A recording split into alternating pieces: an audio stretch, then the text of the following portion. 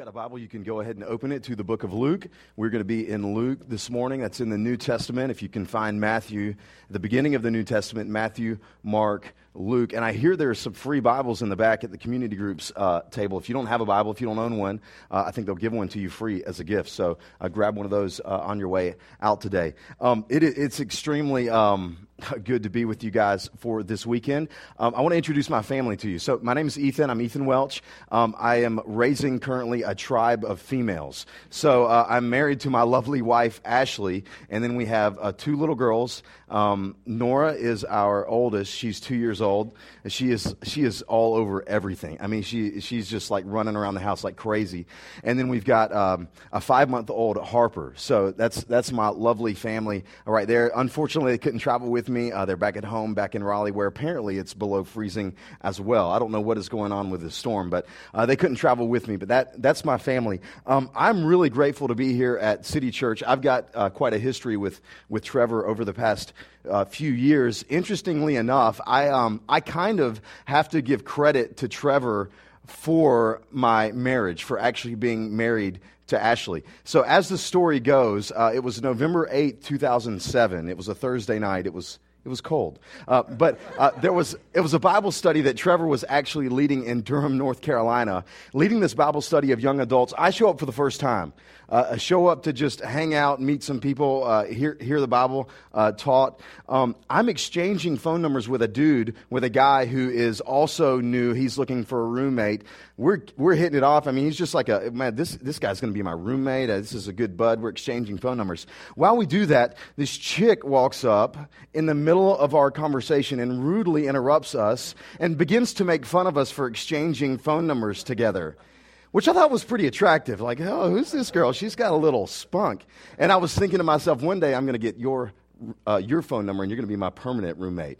And that's my wife. That's Ashley. So that's at this little Bible study that Trevor was leading. So I think I have to give credit to Trevor for actually my marriage and these two girls. We are currently in the process of planting a new church in Wilmington, North Carolina, called the Bridge Church.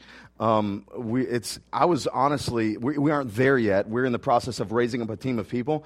I was hoping that we'd have like a dozen people signed up for this thing by the end of the year, by 2014. Like, God, would you just give us a dozen people? And right now, there's over 50 people that have signed up to be a part of our team, which is just unbelievable. And so we're raising up a team. We're getting ready to move to the city here in a few months. Wilmington is a great city. It's a city in need of the gospel. And we want to be a part of a gospel movement of what Jesus is doing and just preaching the gospel and sharing Jesus to as many people as we can. So I believe he's in it. I believe you guys are encouraging us. You're helping us. I didn't even reach out to y'all. Trevor reached out to me and said, hey, we want to help you. And so I cannot express my gratitude to City Church and to what you are doing. Well, the first Wednesday of February is a very important day in the lives of hundreds of college athletes. On that first Wednesday, hundreds of college athletes will make a decision that will directly influence their lives for the next 4 years and then indirectly for the rest of their lives. Will determine who their leaders are, will determine where they're going to live, who they're going to meet, who their friends are going to be, probably who their spouse is going to be. On this one day, they make the decision that will determine the direction of their destiny. For those of you who are football fans, this would be signing day, National Signing Day for NCAA college football. They make a decision, they sign up for a decision that's going to change their lives for the next few years and for the rest of their lives. How many of you ever signed up for something and you're like, what did I sign up for? You like didn't know what you were getting into. How many of you made the mistake of signing up to be the president of your HOA? And you're like, I signed up for this thing. They asked me to be the president, and so I said yes, and now everyone in the neighborhood complains to me because their neighbor's yard doesn't look right. And you're like, why in the world did I sign up for that? How about getting married? Some of you, you're like, you thought marriage, this is going to be like a long, eternal date where we're just going to be in just joyful bliss for the rest of our lives, and you're living in the same house with a sinner, and you want to kill yourself. You're like, what in the world is going? Any of you have that kind of experience in marriage? My marriage isn't quite that bad, but there's moments where I'm like, my goodness, this is hard. I thought it was supposed to be easy. Like, I didn't know what I was signing up for. Or how about kids? Some of you mothers, you're like, the sleepless nights. I did not know what I was getting into. My wife, she's just coming out of the end of that. We got a 5-month-old, and so basically for 4 months she didn't get a full night's sleep. And I have to be extremely gracious, Take a nap, baby. Take a nap. Whenever you want to take a nap, you just take a nap. I didn't realize maybe what you were signing up for, or maybe you enlisted in the military. Like, I'd be a part of the military. You show up for training, and you're like, wow, okay, I didn't realize what I was signing up for. Today, we're going to look at a passage in Luke 5, which is, in essence, signing day for the first disciples of Jesus, for the first ones that are going to follow Jesus and that are going to sign up to be a part of what he's doing. This is the day that will redefine the lives of several men. And for the rest of their lives, they will remember this very day. All right? So you're with me, Luke 5? We'll go ahead and start in verse 1. Luke 5 and verse 1. This is what it says. On one occasion, while the crowd was pressing in on him, this is Jesus, in on Jesus, to hear the word of God, he was standing by the lake of Gennesaret. This passage falls at the beginning of Jesus' ministry. At this point, he doesn't have any official disciples, but he's as popular as a rock star because he's basically the combination of a food pantry, a walking health clinic, and an exorcist. And so whenever you have all those things in combination, a lot of people want to follow you and want to see what's going on. And so he's got a huge crowd that is around him. And then to add on to that, he's basically rebuking all the other pastors of his day. Like the religious leaders, he's contradicting everything that they're saying. And so all the other pastors really hate him, all right? And so everybody's like, who's this Jesus guy? I got to hear what he's got to say. So understandably, there is a crowd that is around Jesus. And in this scene, there are so many people around him, it would be like being at Times Square on New Year's Eve trying to hold a Bible study. It's like, there's way too many people. It's not going to happen. And Jesus, he's got too many people. He's trying to teach. He's trying to preach, and it's just not working out. All right, now he's at the Lake of Gennesaret, which is the same name for the Sea of Galilee, which you may have heard of if you have any familiarity with the Bible. So same lake, two names. It's actually a rather large body of water. It's 13 miles long, 8 miles wide. It's why it's called the Sea of Galilee. And so it's on the northeast part of Israel, which is home to the fishing industry for that entire region. Look with me in verse 2. Verse 2 says, "And he saw 2 boats by the lake, but the fishermen had gone out of them and were washing their nets." So in addition to the crowd, there is a group of fishermen who just returned to the shore after a long trip, and they're in the process of cleaning their nets. So if you're a fisherman, you know one of the hardest parts about fishing is the cleaning up part afterwards. Cleaning up is the most tedious part of fishing. There's grime and fish scales and seaweed that gets all over your gear, and it's just hours and hours of cleaning up, getting ready for the next day. And these guys are commercial fishermen. So how many fishermen do we have in the room? All right. How many hipsters do we have in the room? Okay. Quite a few more. Okay, so listen closely. I'm going to explain a little bit about fishing to you. My dad absolutely loves to fish. He's not a commercial fisherman. He lives actually in Myrtle Beach, South Carolina. We grew up fishing all the time. And not only does he love to fish, he's a really good fisherman. So that means we caught a lot of fish. I think this is actually why that he decided to have 3 boys, all right, to have so many kids. All right, so basically when we would get done fishing, there would be like this assembly line in the backyard. He had this own sink set up with a water hose with a bucket of fish. One of us would take them out and clean it. The next one would scale it. The next one would fillet it and then put it away. And so for hours afterwards, we would have to clean up. And we almost didn't want to go fishing because at the end, you're going to have to spend a couple hours cleaning up. All right. So this is these fishermen. They're in the cleaning up process afterwards. Verse 3. Getting into one of the boats, which was Simon's, this is Jesus, he asked him to put out a little from the land. And as he sat down and taught the people from the boat, which I love this. Jesus, he's so slammed by the crowd that he doesn't even have enough room to preach. He hops into one of the boats without even asking permission, tells them to push him off from the shore, sits down, and preaches a sermon, which I've been trying to justify a reason for having a boat in Wilmington, and I think I just found my verse. That's like my new life verse. And then this is Simon's boat. So this boat belongs to a guy named Simon. Simon also goes by the name Simon Peter, and in most of the New Testament, he's just referred to as Peter, sometimes as Simon Peter. So this is the very first scene that we have of this guy named Peter in the book of Luke. In the previous chapter, chapter 4, there's a scene where Jesus shows up at Peter's house. His mother-in-law is there. She is sick almost unto death, and he heals her right on the spot, along with a few other dozen people. And I just have to imagine that Peter hears about this guy named Jesus who shows up, heals his mother-in-law on the spot. The previous scene, and now Jesus is in this guy's boat. All right, verse 4. And when he had finished speaking, he said to Simon, "Put out into the deep, let your nets down for a catch." So Jesus ends his sermon, and he feels like going fishing. But didn't he see them cleaning their nets? Doesn't he know that they're already packing up their gear? Doesn't he know that they're already done and won't be going back until the next day? So why is Jesus so eager to fish? He's like Bill Dance on a Saturday morning. It's like, Jesus, what's the deal with going fishing? Why do you want to go so much? And then, Jesus, you're not a fisherman. You're a construction worker, for crying out loud. I mean, you're like way out of your league. I mean, like Paris Hilton at a spelling bee. I mean, like, Jesus, like, what are you doing here? I mean, we're the fishermen. You're not a fisherman. Why in the world are we going to go fishing? These guys are professionals. This is all they do. They fish for a living. I mean, fishing has probably been in their family for generations. Their dads were fishermen. Their granddads were fishermen. Their great-granddads were fishermen. And so, I mean, if we're talking about wood, then by all means, Jesus, yes, we'll do what you say, but we're talking about fishing. We're not going to do what you say. Verse 5. And Simon answered, "Master, we toiled all night and took nothing. But at your word, I will let down the nets." I want to draw attention to this title that Simon Peter uses to speak to Jesus.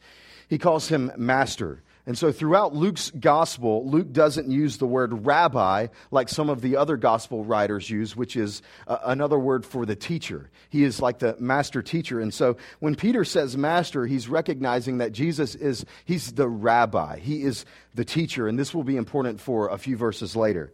And Simon Peter goes on to say that we toiled all night long. The Greek word here also could be translated, we were suffered. We suffered in weariness all night long, and we didn't catch a single fish, Jesus. The fish aren't biting. We didn't catch anything, nothing, not a zip. Doesn't Jesus know that this is a hopeless scenario? Doesn't he know that fish don't bite in the middle of the day? Morning is the best time to fish for those you don't have fishermen. Fishing, the best time is the morning. Jesus wants to go out in the middle of the day. And though Peter completely disagrees with Jesus, and though he has a pretty lame attitude about it, which I would as well, notice that Peter obeys Jesus and gets in the boat. Here's the first thing that I think that we need to understand about following Jesus. This is number one. Number one, following Jesus is always more costly than convenient. Following Jesus is always more costly than convenient. Every single one of you has come or will come to a crossroads in your life where following Jesus will not be the easy road. Culturally, I don't know if you knew this, but Christianity, it's no longer cool to be a Christian in America. I don't know if you knew that or not. But culturally, Christianity is being pushed to the margins where it's no longer cool and acceptable to be able to say that I am a follower of Jesus. You get a weird like deer in the headlights look. You're following who? A guy named Jesus, who most of our culture probably doesn't even think that he existed. I'm following a guy named Jesus. It's going to cost you culturally to identify with a man named Jesus Christ. It's going to cost you relationally. Some of you are going to lose relationships. It's going to cost you a boyfriend or girlfriend when you become a Christian. It may cost you your family.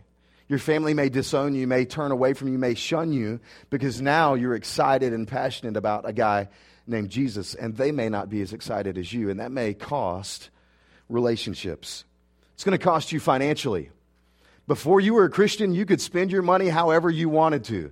You could buy whatever you wanted to buy. You could just go out and do whatever you wanted to do. And then Jesus shows up in your life, and Jesus, he requires not only your church attendance, not only your community group attendance, not only your passion and your zeal, he also requires your wallet. And Jesus requires of us financially. And you know the truth of the matter is that if you're not invested into something financially, you're really not invested into it at all. It's like if you go on a date. You take this girl out on a date. You show up, and at the end of dinner, you say, 2 checks, please. Like, what are you, dude, what are you talking about? You just went on a date. Are you not going to pay for her meal? If you're not even willing to pay out of your own pocket, amen, ladies? If you're not willing to pay for the meal, you don't even need to be on a date with her, all right? If you're not even willing to give of your finances for this chick, you really don't care about her at all. And it's going to cost you financially. You've just gone through a season here of giving through a December Christmas offering where you gave out of your wallets and out of your money for the sake of the gospel for Jesus. And being a Christian and following Jesus, it costs you financially.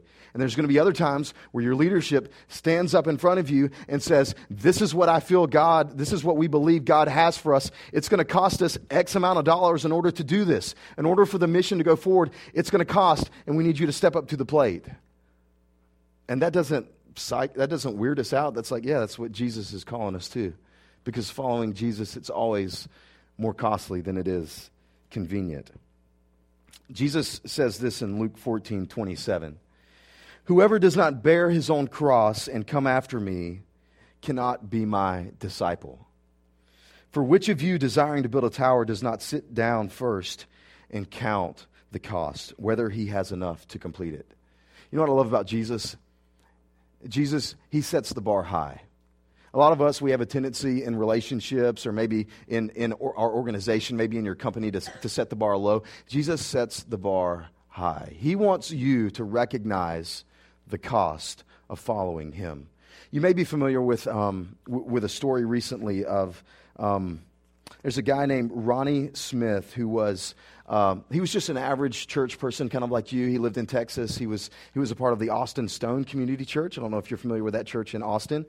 We have a pretty good relationship with the church there, and he was just an average member who felt the call that he should live his life for the gospel foreign, internationally, somewhere that would be a little risky. So he's a 28-year-old guy, married, has a little boy, 3 years old, moves his family across the world to Libya, lives in a city named Benghazi, in order to teach at a high school and then to be a witness for the sake of the gospel. About 4 weeks ago, he was killed and shot not far from his home because he was a Christian. It cost him his life to follow a man named Jesus. And it would be remiss if I said that Christianity was comfortable. I would be doing you a disservice if I said Christianity is easy. The gospel is easy. Because the reality is that there may be people in this room who in the next few years, maybe months, will lose your life for the sake of the gospel. And is it worth it? Because following Jesus is always more costly than it is convenient. I love what David Platt says. He says, radical obedience to Christ is not easy. It's not comfort, not health, not wealth, and not prosperity in this world. Radical obedience to Christ risks losing all these things. Following Jesus, it's always more costly than it is convenient. Look with me in verse 6. He goes on to say, verse 6. And when they had done this, they enclosed a large number of fish, and their nets were breaking. And they signaled to their partners in the other boat to come and help them. And they came and filled both of the boats so that they began to sink. Can you imagine what it would have been like to be one of the fishermen on the boat? You're there, you're on the boat, you're angry, you're mad, you're ill. Peter just said, okay, Jesus, we'll go fishing. You had to get in the boat. You had to go. You're standing there, and one of the guys holding the nets, he says, guys, I think a fish just I think a fish just went to my... You're like, come on, man. We're out here. It's the middle of the day. I mean, we're already out. Stop playing around. He's like, no, I'm serious. The net is tugging. I think a fish just swam into the net. And so he's... And then he feels it again. He's like, guys, there are fish swimming into my net. And so the others come over, and it begins to be so heavy, and so many fish are in this that they can't even take the net and pull it into the boat.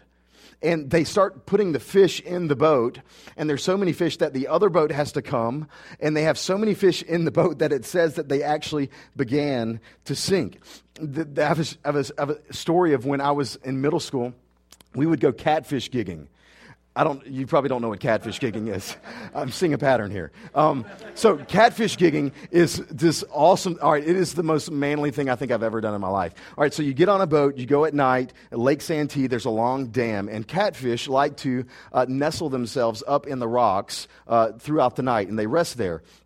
And so we would put these huge spotlights on the front of the boat, had this big pontoon boat, with a flat deck. We got 5 or 6 guys on it, and we're going along at night just spearing catfish. I mean, it is like the most awesome, manly thing that you can do. And we're getting these catfish and putting them in the boat. We've got several coolers. The coolers, there's so many catfish, the coolers are now overflowing. And there are catfish that are like flapping on the boat. But we can't stop. I mean, you're in the middle of fishing like that. You're like, man, we really got to keep going. So we get more and more catfish. Well, it's time to go home. It's like 3 a.m. We begin to go forward, and the front of the boat literally starts to go under the water.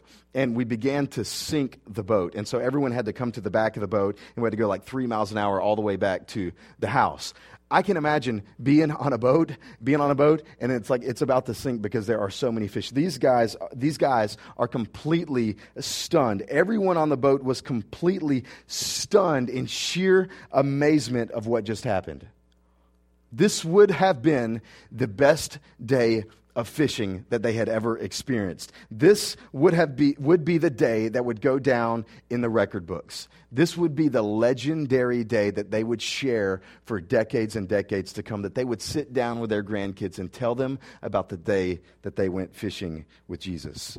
I don't know if Jesus is actually helping out, or maybe he's sitting on the bow of the boat just watching, got a little grin on his face. But can you imagine the fishermen looking at each other and like looking over at Jesus and being like, who is this guy?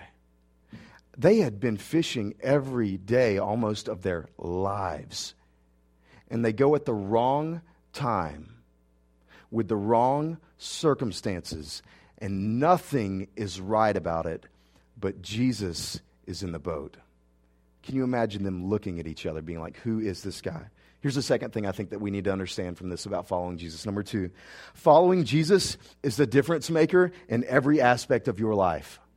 Following Jesus is the difference maker in every aspect of your life. Jesus did in 30 seconds what these professional fishermen could not do in 30 years. Notice that none of the circumstances were right. It was a hopeless scenario. It shouldn't have gone that way. But what was the difference maker? Jesus was in the boat. And when Jesus is in the boat, your circumstances aren't the determining factor for your joy, for your satisfaction, for your fulfillment, and for your happiness when Jesus is in the boat. Jesus is, if I could say, the X factor in every part of your life. Jesus is the X factor for your marriage.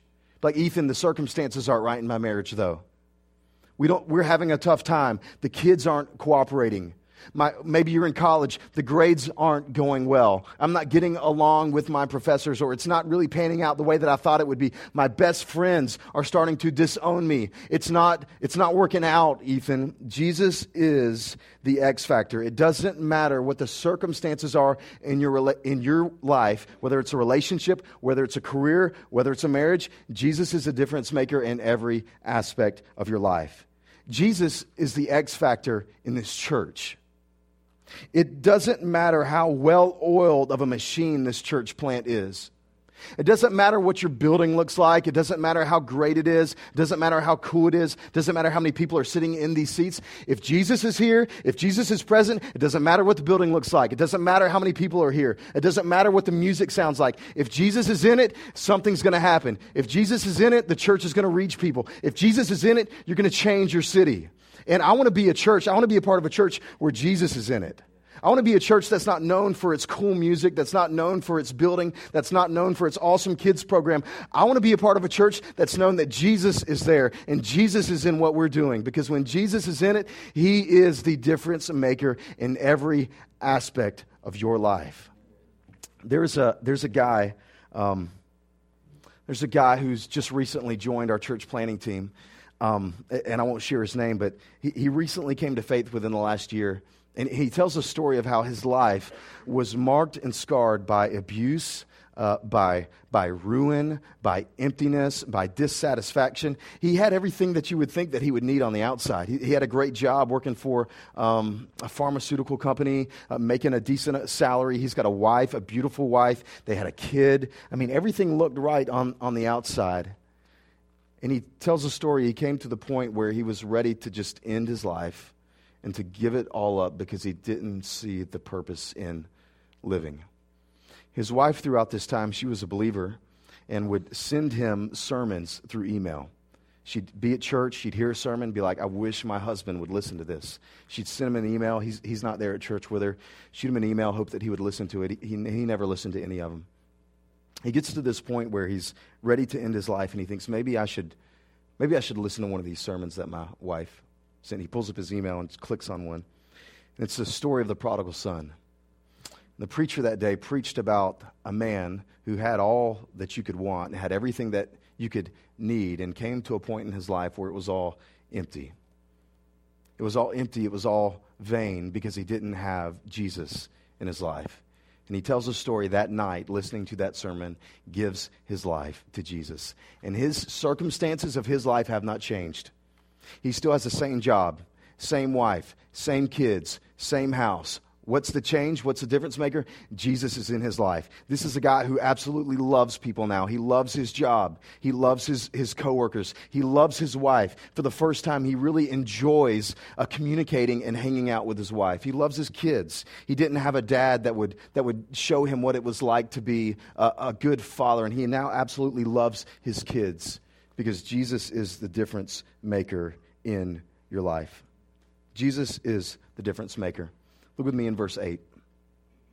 Verse 8, but when Simon Peter saw it, he fell down at Jesus' knees, saying, depart from me, for I am a sinful man. And notice the words that he uses, O Lord. For he and all who were with him were astonished at the catch of fish that they had taken. This is an interesting response at first, isn't it?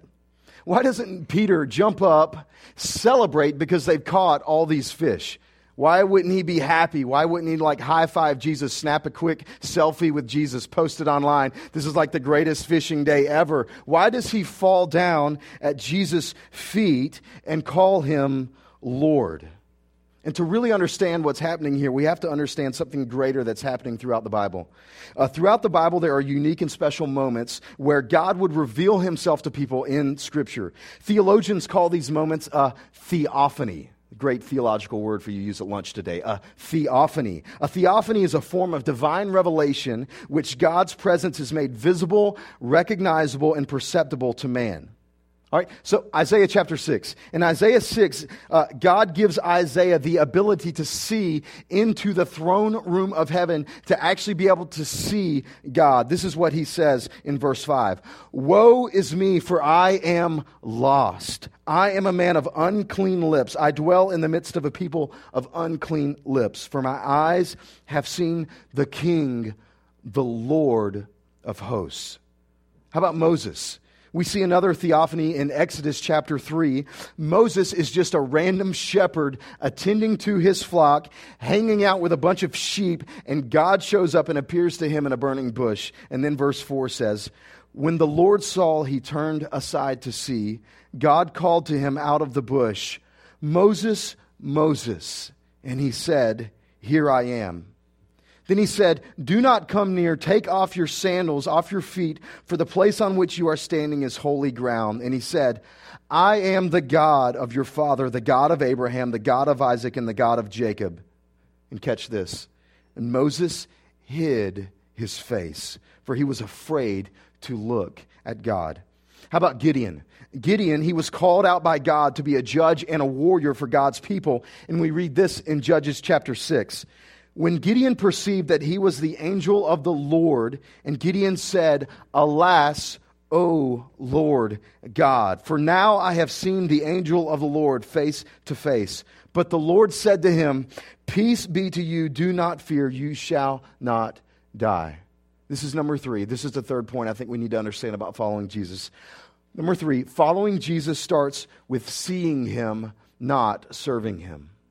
Following Jesus starts with seeing him, not serving him.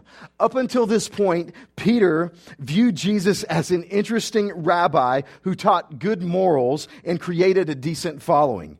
But on the boat, Peter's eyes are opened to see who Jesus really is. The God in the Old Testament who spoke to Isaiah, who revealed himself to Moses, who called out Gideon, was standing face to face with Peter. And at this recognition, Peter fell at Jesus' feet, acknowledging his own sinfulness and confessing along with Isaiah, Moses, and Gideon that Jesus is Lord. And this whole scenario is orchestrated by Jesus, this whole fishing trip, not because he wanted to break a new Guinness Book World Records for fishing, but rather because he wanted to reveal to these fishermen who he was. He wanted them to see. What about you? Has Jesus ever done this to you? Has he ever revealed your sinfulness and his holiness? Have you ever been wrecked over your sin? Has there ever been a time where you fell at Jesus' knees in recognition of your sinfulness and his holiness? Have you ever met Jesus? I think what most of us need at the beginning of this year, more than a resolution, I believe we need a revelation. More than a resolution of, I'm going to do this for God, I'm going to show up, I'm going to be this person, I'm going to do better, I'm going to show up at church, I'm going to read my Bible, I'm going to do all these things for Jesus. I think you need to first have a revelation of what Jesus has done for you. That Jesus came to earth, came in human flesh, lived the life that you could not live, a life of perfection, that met every requirement of God's law. He lived the life that you couldn't live. And then he went to a cross to die the death that you should have died and that I should have died. And then he conquered the grave that you could not conquer and that I could not conquer. And following Jesus doesn't start with signing up on a list to serve. Following Jesus isn't signing up for a service team that I'm going to show Jesus that I'm good.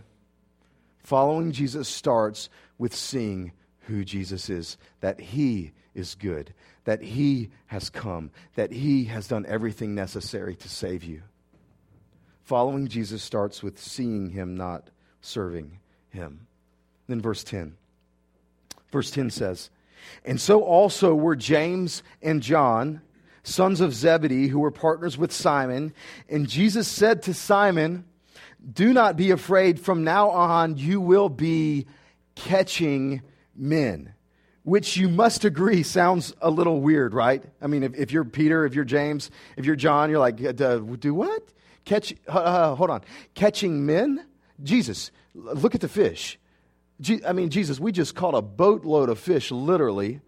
And then now we're going to be catching men? What are you talking? Are you losing it? I mean, this is great. Why don't we just do this tomorrow? I mean, I could really get on board with this, Jesus. What are you talking about? We're going to be catching men. And then verse 11.